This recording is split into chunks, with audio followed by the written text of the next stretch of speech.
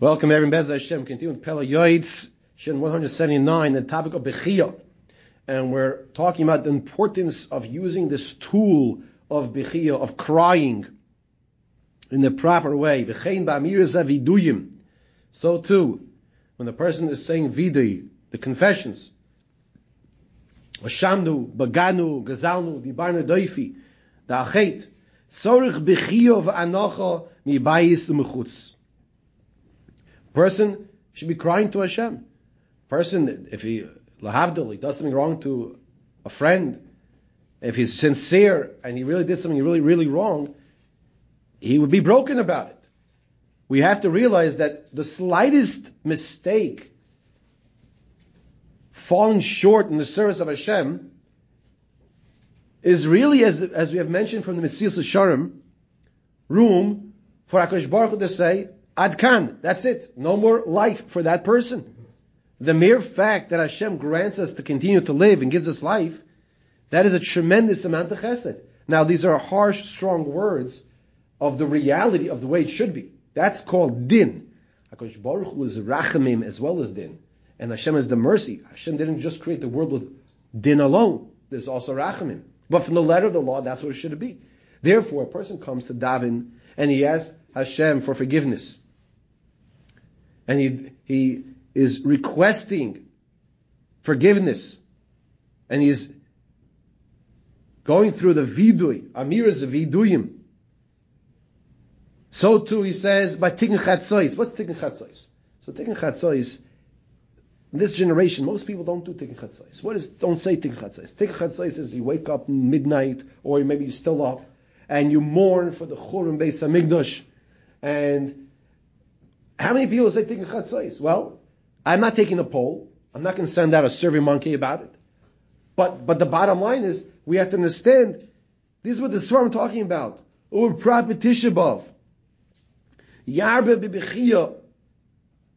We should, on Tisha B'Av also, we should have more tears. Now, what's today's date? Today, in the Hebrew calendar, is Yud Gimel Shvat. So you say, well, you're talking about Tisha B'Av. It's not Tisha B'Av now. It's not close to Tisha B'Av. We're not even by Purim yet. In order for a person to cry on a Tisha B'Av, he has to be connecting to Tisha B'Av throughout the whole entire year. If a person approaches a Tisha B'Av looking for his slippers that he can't, those slippers that he didn't find, he only wore them last on Yom Kippur, that's his connection, what Tisha B'Av means, he's not going to start crying. The only crying he's going to do is crying to see how come the clock is turning so slowly.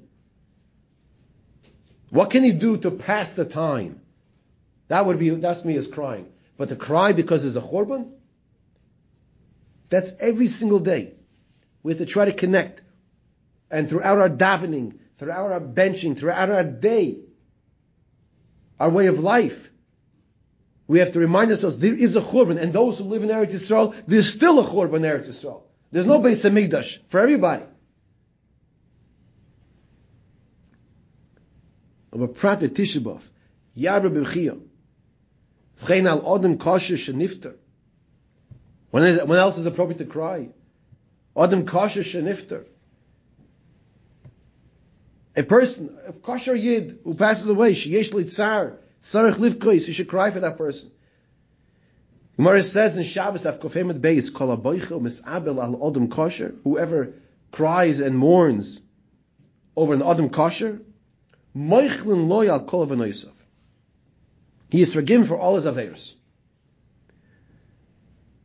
Chazal tell us, Shekol ademoy she'odem meired l'shem shemayim, all the tears that a person sheds l'shem shemayim. Like we just talked about, it's mentioned over here, all these different examples, all these cases. Heim chashuvim ma'od lefnei Hashem. All those tears that come down, they're counted. Acha soifron umanichen v'beis genazav. Because Baruch Hu puts all those tears and He gathers them together, and only Hashem can count and combine all those tears together. And He puts them in His storage house. He values our tears. Hinei ki chein lo lu b'koyach yigbar ish lo hayrid kenachal dimel var be'itoy matoiv If a person would cry in the right times, in the right places, for the right reasons, how appropriate this would be. I remember as a little boy, sometimes not such a little boy, my grandfather, of Shalom, would hear of a soldier, never knew, never met, that unfortunately his life was taken away. I would see him just starting to cry. He would start crying. Or another Yid was harmed and hurt and maybe killed. He would start to cry.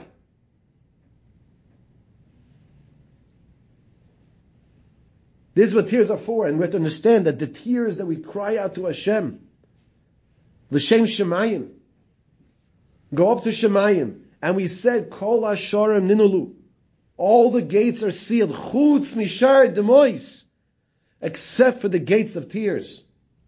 The gate of tears is not sealed.